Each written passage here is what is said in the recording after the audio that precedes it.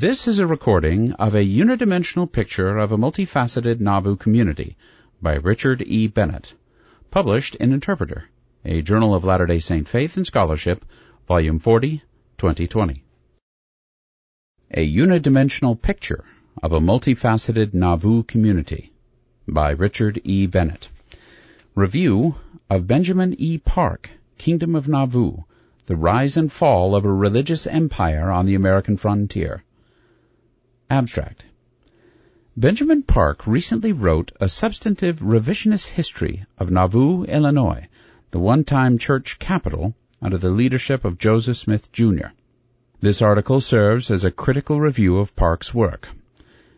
Congratulating the author for placing this well-known Latter-day Saint story within the larger Jacksonian American democratic context, as well as for utilizing a great many primary sources hardly used before, Richard Bennett, in this critical review, assesses both the strengths and the weaknesses of this important new book.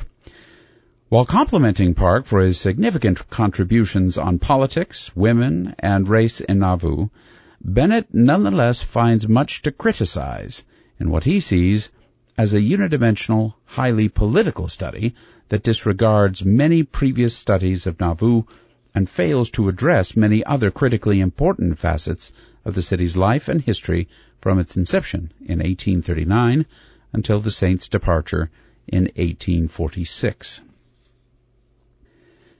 Having heard conflicting reports about Benjamin Park's most recent study of Nauvoo before receiving an invitation from Interpreter to review it, I eagerly awaited obtaining my own review copy.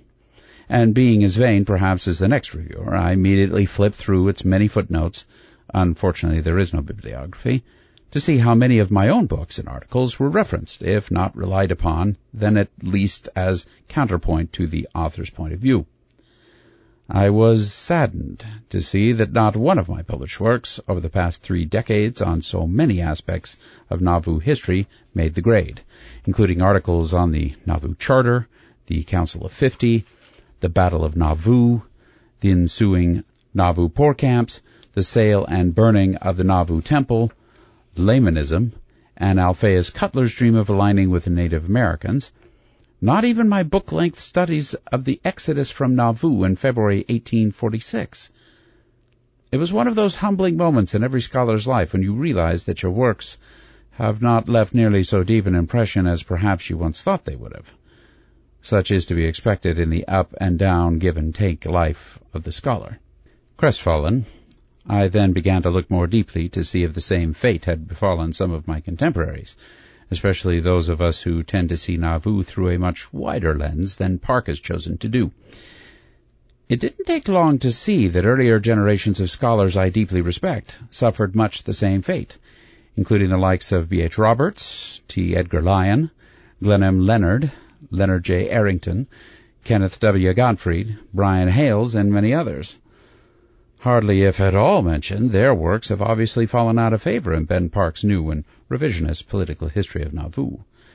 For instance, Glenn Leonard's and T. Edgar Lyon's collaborative 828-page magnum opus on the topic, Nauvoo, a Place of Peace, a People of Promise, is quickly dispatched, in the author's view, as an, quote, exhaustive social, if devotional, history of Nauvoo directed to faithful Mormons, unquote, as if hardly worth the read.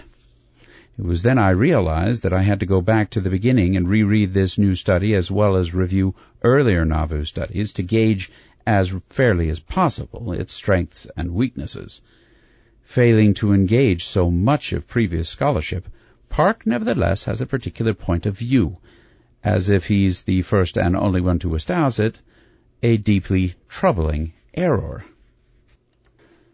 Anxious to probe vexing questions of Joseph Smith's plural marriages and his alleged desire to establish a Latter-day Saint, quote, empire, unquote, if not a religious dictatorship on the Mississippi, Park has written what some might argue is one of the most debatable studies on the topic since Robert Bruce Flanders' much heralded Kingdom on the Mississippi, which appeared in print some 55 years ago. Kingdom of Nauvoo is a well-researched, highly engaging, carefully considered, and finely crafted study of Nauvoo historical scholarship, the very kind of history Roger D. Lautner and John E. Hollowas hoped for in their edited volume of essays, Kingdom on the Mississippi Revisited, published in 1996, in which they wrote, quote, "Not all Mormon scholars have achieved a functional objectivity in their writing, but clearly many are striving in that direction," unquote. Unquestionably, Kingdom of Nauvoo is more akin to Flanders' Kingdom on the Mississippi in terms of tone, content, and argument than any other recent Nauvoo study, which is not to say that Park is merely borrowing from Flanders, but in many ways they arrive at much the same interpretations. If Flanders showed convincingly that Joseph Smith did indeed practice plural marriage, much to the discomfiture of many RLDS Community of Christ observers at the time, Park maintains that Smith used plural marriage as a forceful means of cementing his will and formulating his doctrines, much to the chagrin of many current Latter-day Saint readers. For those who are content to read and interpret the church-sponsored Nauvoo story through the sounds of Mississippi pageants and popular pioneer plays, and foresight missionaries and tour guides who are instructed to leave off the very mention of the word polygamy, this work will be a different but necessary read. Park feels he has a commission to fill a vacuum that few others are prepared or inclined to do, as if the real story hadn't yet been told. Relying heavily on manuscript sources previously unavailable, including the minutes of the Nauvoo High Council, the Nauvoo Relief Society, the Council of 50, and the Joseph Smith Papers, Park is to be congratulated for writing a fascinating political history of Nauvoo. A promising American and Latter-day Saint historian, Park places the Nauvoo story within the American context and argues that Nauvoo failed because it was too religious, too priesthood theocratic, too undemocratic, and frankly too un-American for a rough and tumble American frontier democracy. He also argues that the American democracy likewise failed because it was too Republican, too unprepared, too fragile to accept an uncomfortably theocratic religion within its democratic framework.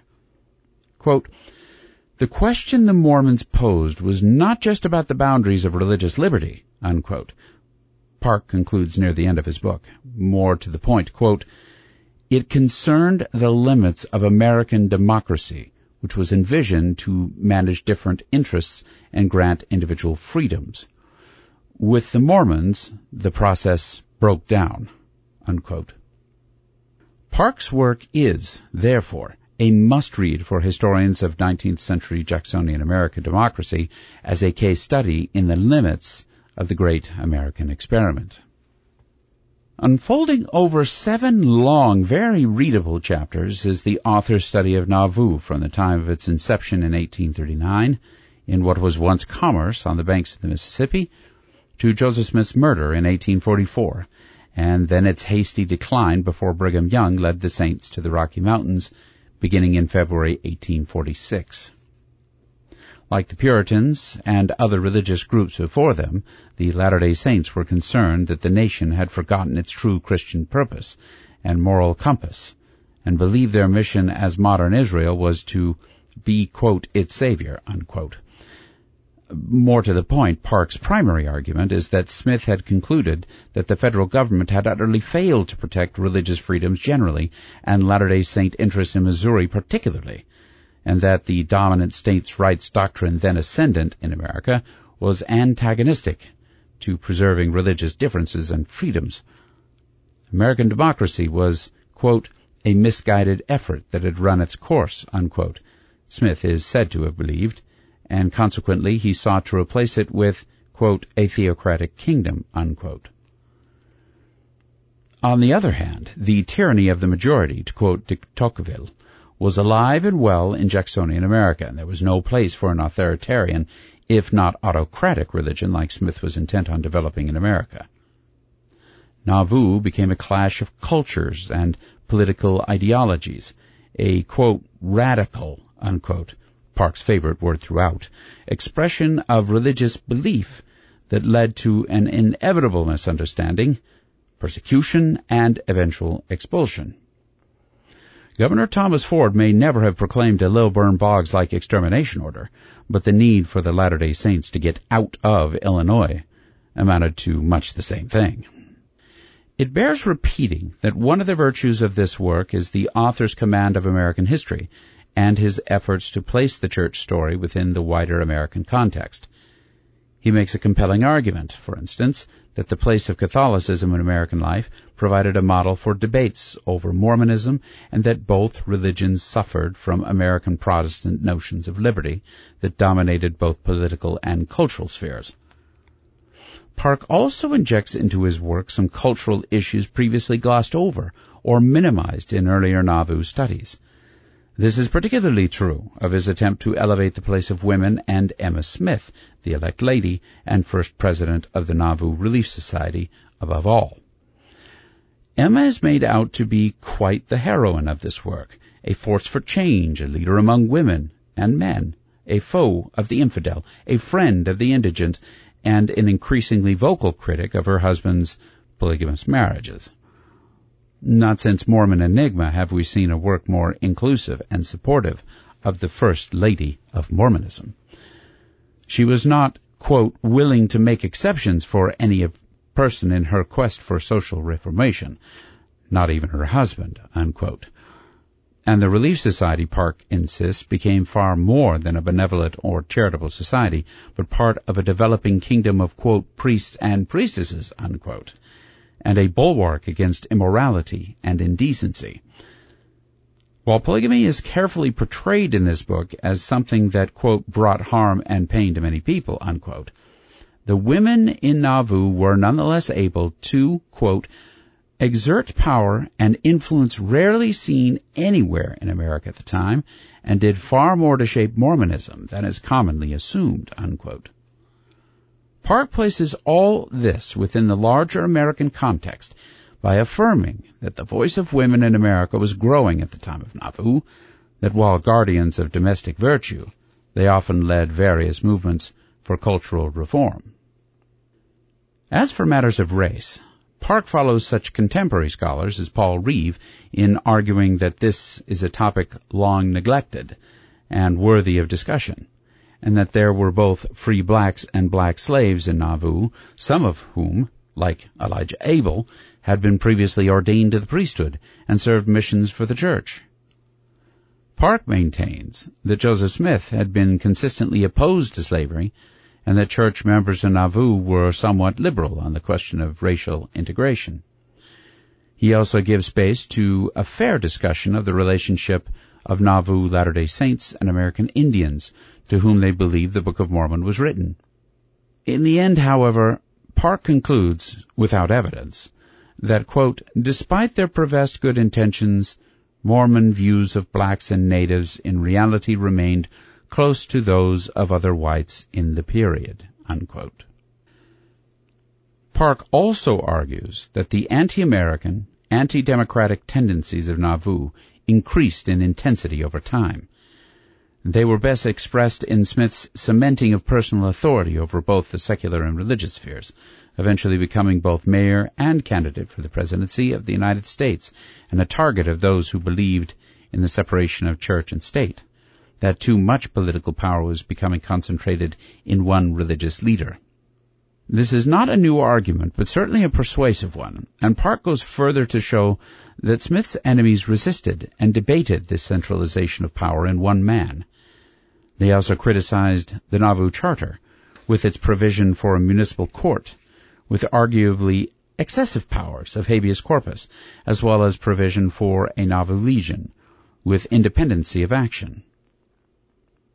While some other Nauvoo scholars have long argued that the Charter granted them the legal protection Missouri never allowed, myself included, Park argues the Charter granted them the, quote, political sovereignty, unquote, that they had long coveted. He maintains that the Legion was an ominous private army independent of external government control and more warlike than any other military force in Illinois, an assertion much in line with Flanders' earlier arguments. Still following Flanders' earlier points, Parks makes an even stronger argument that the Nauvoo Municipal Court, as provisioned in the Charter, wielded a great deal of questionable authority, something even Glenn Leonard recognized as, quote, a desperate maneuver, unquote. He also makes a convincing argument that Latter-day Saint involvement in state and local politics, their penchant for bloc voting, and their switching sides from Whig to Democrat and vice versa, led to no end of misunderstanding and hard feelings. For the fact is that both political parties recognized that as Nauvoo grew in size, they had no choice but to curry Smith's mercurial support. The book is elegantly produced, carefully edited, and nicely illustrated with highly readable print and interesting chapter titles, indicative of a growing tree complete with roots, trunks, and branches. And its 32 pages of primary and secondary sources are impressive. The Kingdom of Nauvoo does, however, have serious drawbacks, limitations, and disturbing deficiencies. They cluster around three categories. First, its dedicated emphasis on telling a unilateral, highly political rendering of Nauvoo at the expense of so many other important facets of Nauvoo life. Second, the devaluation of the revelatory or the spiritual, missing the point that in the end, Nauvoo history was religious, not fundamentally political.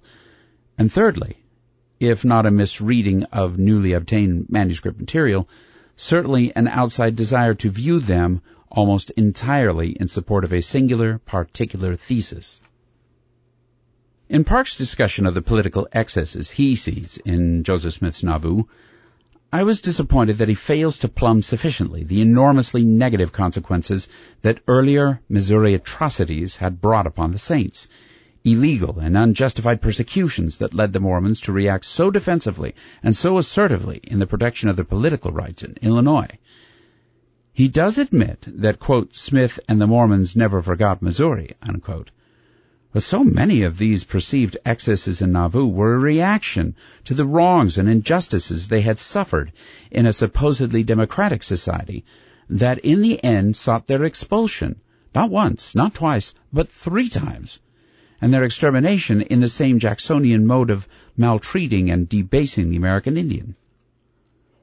If one is going to argue that Smith's brand of politics and city rule were beyond the tolerable American limits and the cause of so much anti-Mormon opposition, then much more needs to be said about cause and effect, and of the terribly unjust excesses of persecution and the threats of extermination levied against members of the Church in Missouri.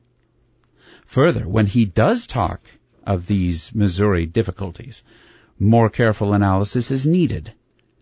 For instance, Park goes even so far as to argue that the Danites, a group of Samson Avard extremists and Latter-day Saint military vigilantes, reflected church political thought, that its constitution justified, quote, an opposition to legitimate American political bodies, unquote, and that this illegal band of renegades, quote, planted the seeds for political dissent and even extra-legal action, unquote.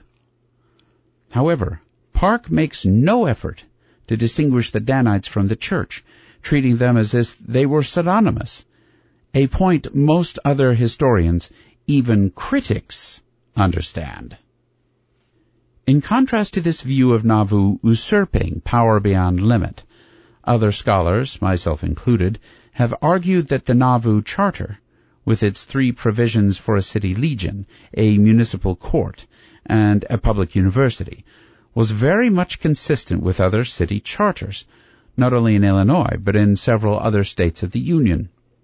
The fact that Joseph Smith turned to the lobbying efforts of a savvy, relatively unknown, and unscrupulous manipulator such as John C. Bennett may have well proved problematic later, but at the same time reflected his earnest desire to establish Nauvoo on a legal footing, so he could address so many other pressing issues for which he was better suited.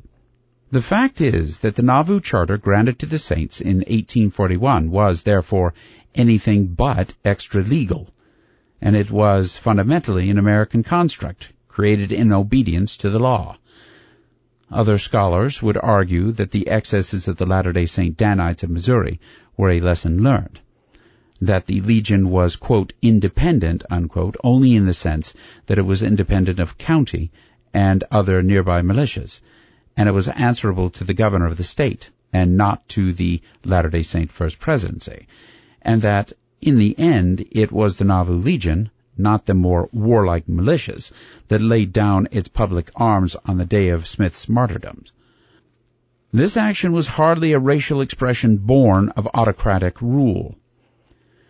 Still, Park has a point in saying that the perception of the Mormons by outsiders was the driving issue.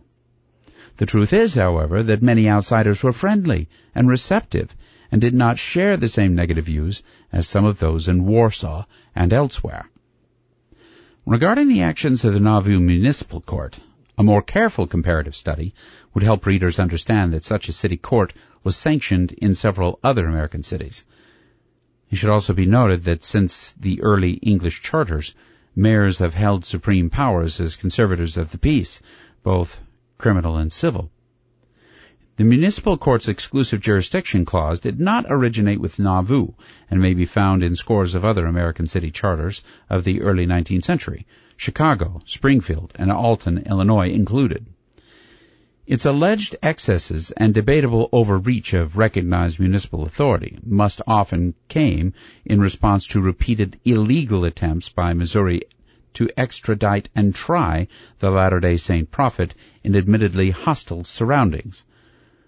The most recent scholarship on the legal history of Nauvoo, another perspective sorely lacking in Park's study, refutes, quote, the anachronistic modern idea of the Nauvoo Municipal Court did not have jurisdiction to consider interstate habeas corpus matters, unquote.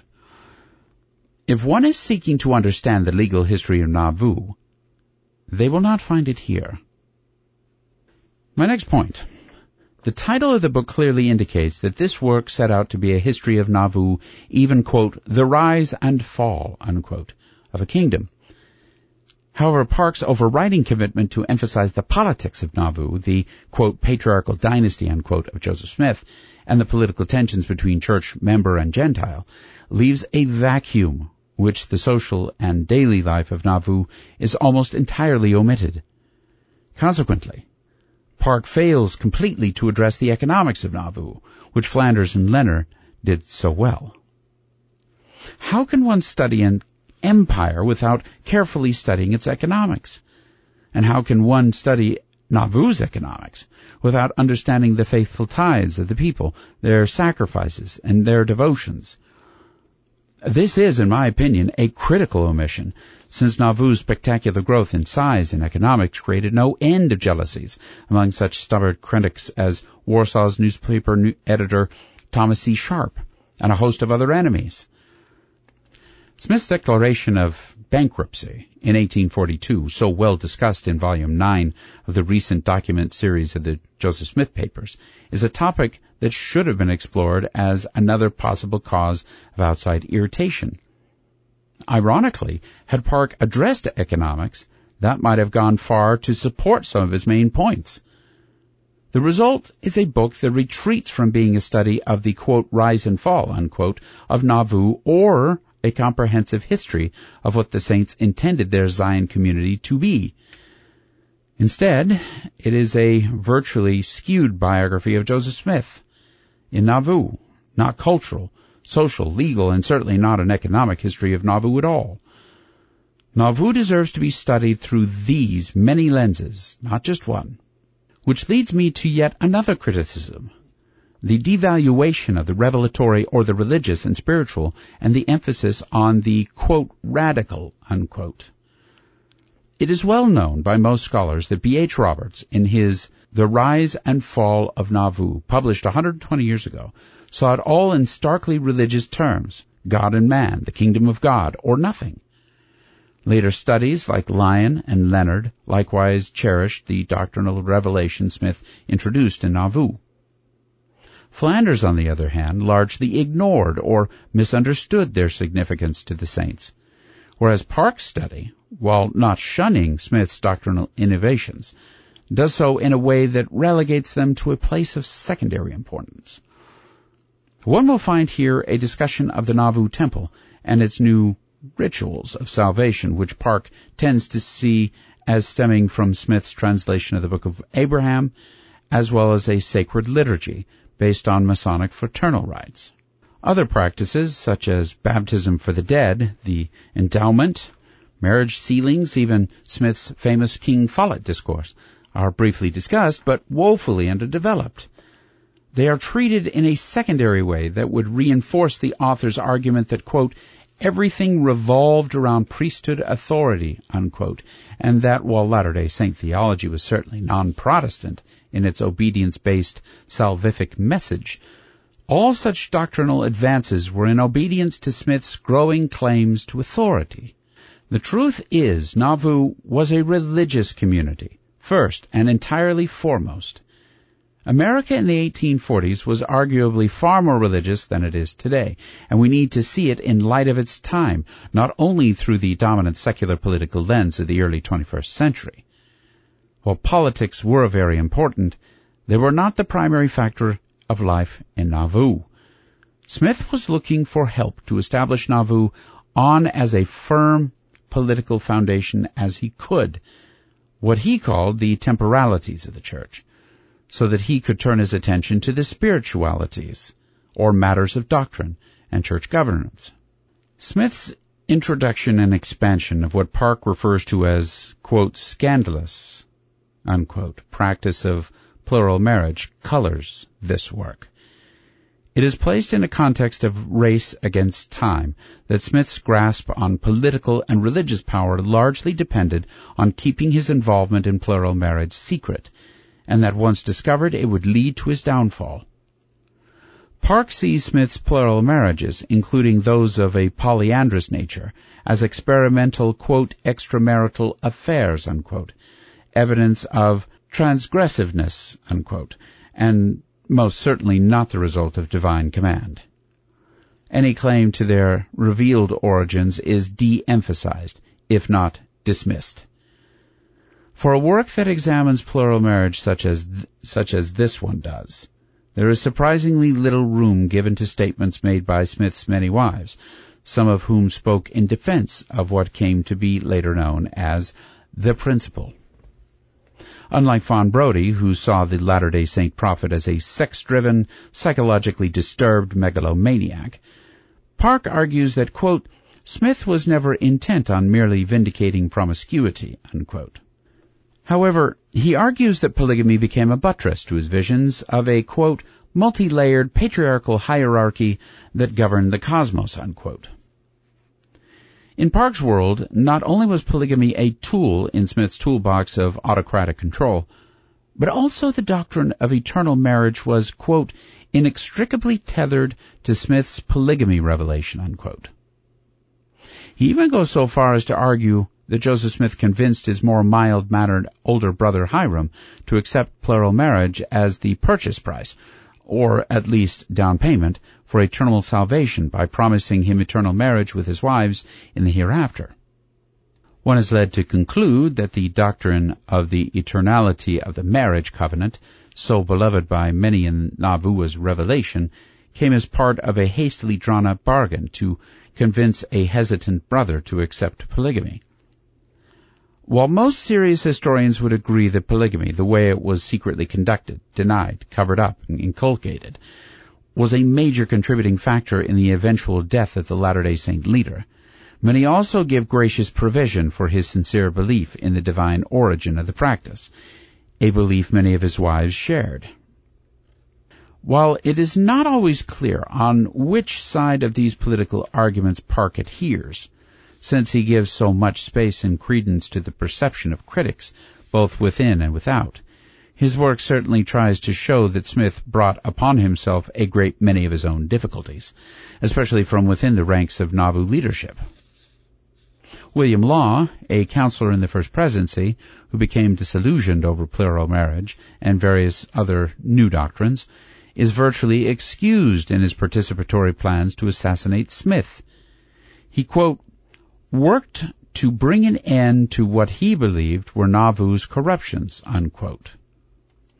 Emma Smith, already shown as the guardian of virtue, becomes almost Joseph Smith's adversary, Sadly, one the prophet could no longer trust. John C. Bennett, however, remains the villain and, quote, saintly scoundrel, unquote, to borrow from Andrew H. Smith's book title, but one for whom, quote, Mormons provided a new opportunity in his perpetual climb, unquote. The almost inevitable murder of Joseph and Hyrum Smith may not be justified, but the perpetrators of their death are hardly condemned. Indeed, they were, quote, ready to bring Mormon leadership to justice, unquote, the inevitable result of a frontier America impatient with legal maneuverings and cumbersome obstructive forms of justice.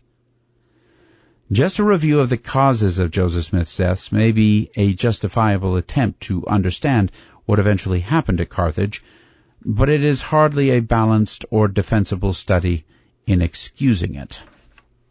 Yet another point.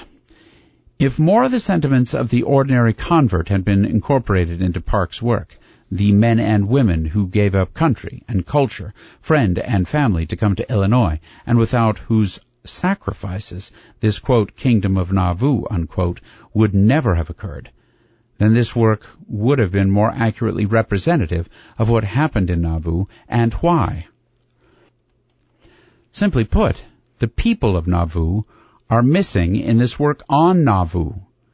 Their stories of faith, sacrifice, consecration, and commitment are nowhere to be found, while the words of critics, both from within and without Nauvoo, abound. My final criticism, and perhaps the most important question one can ask about this book, is as follows.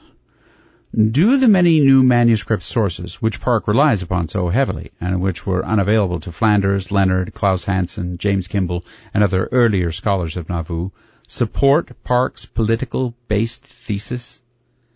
Do the minutes of the Nauvoo Relief Society, for instance, show a society increasingly at odds with its founder, and this because of plural marriage?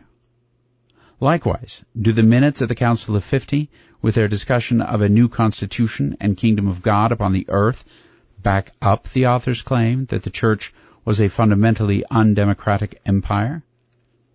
And do the minutes of the High Council and of Nauvoo's municipal court support the view that Smith was pursuing a damaging, self-aggrandizing personal agenda? With respect to such news sources, there is the underlying assumption that the Church itself has misread, downplayed, or at the very least tried to disengage itself from its history. Park states early on that one of the reasons for the recent directives on calling the Church by its full name, rather than the term Mormon, is a way to, quote, distance the faith from its past identity, unquote. In all fairness to the Church, this perceived detachment hardly squares with its recent efforts to publish the multi-volume Joseph Smith papers, including the minutes of the Council of 50, the minutes of the Nauvoo Relief Society, the Nauvoo City Council of Minutes, and other organizational records. The very records Parks relies upon, and to make electronically available so many heretofore hard-to-find minutes, letters, journals, and related manuscript sources. The Church may once again be refashioning its identity, as it has in the past, but this time not at the cost of whitewashing or downplaying history. In my review of several of these new manuscript sources and my use of them in various studies, I submit that one can see what he or she wants to see in them. They certainly attest to a growing religion that believed itself to be the kingdom of God restored to earth once more, not a mere outgrowth of American traditions, practices. A religious movement unquestionably more theo-democratic than most other contemporary American religions. In regard to the Relief Society, Park is correct in arguing that one of its central purposes was to be a watchdog on Nauvoo morality. Under Emma's direction, and not unlike other female societies in contemporary America, it was to improve behavior and decorum in Nauvoo. However, its more important functions were to be a charitable society and to prepare the saints for temple worship. Park emphasizes the former at the expense of its other dominant functions, and as to polygamy, The truth is, many of the founding sisters of the Relief Society entered into plural marriage and were highly, albeit secretively, supportive of it, including Eliza R. Snow, Helen Mar Kimball Whitney, and spent their lives in support of it. Again, the work needs more balance, more attention to the other sides of the argument. As for the Council of 50 and its, quote, radical efforts to write a new constitution, they may have indeed reflected Smith's desire to find refuge in the West, where the Church could thrive without persecution, establish a, quote, shadow government, unquote, and, quote, reinstate God's kingdom, unquote. But even Park admits that the Council, quote, never sought to enact any of its most radical proposals, unquote. The Council of 50 may have been more than a mere advisory body on Smith's candidacy for President of the United States and on later post-martyrdom plans and preparations for moving the Church west. However, what sounded obviously un-American in its deliberations was not an attempt to overthrow America, but its millennial emphasis on prophecy that God would soon, quote, set up a kingdom which shall never be destroyed, unquote, and that the Church of Jesus Christ had been established to fulfill that destiny. These are points, once again, of a religious nature, not a secular or political one, which I believe the author glosses over or fundamentally misunderstands. To conclude, Kingdom of Nauvoo is a significant contribution to Latter-day Saint history and scholarship, as well as to American history more generally. Even if the author has neglected, or at least outplayed, much previous scholarship, it deserves careful reading and analysis, if for no other reason than it utilizes so many new primary sources.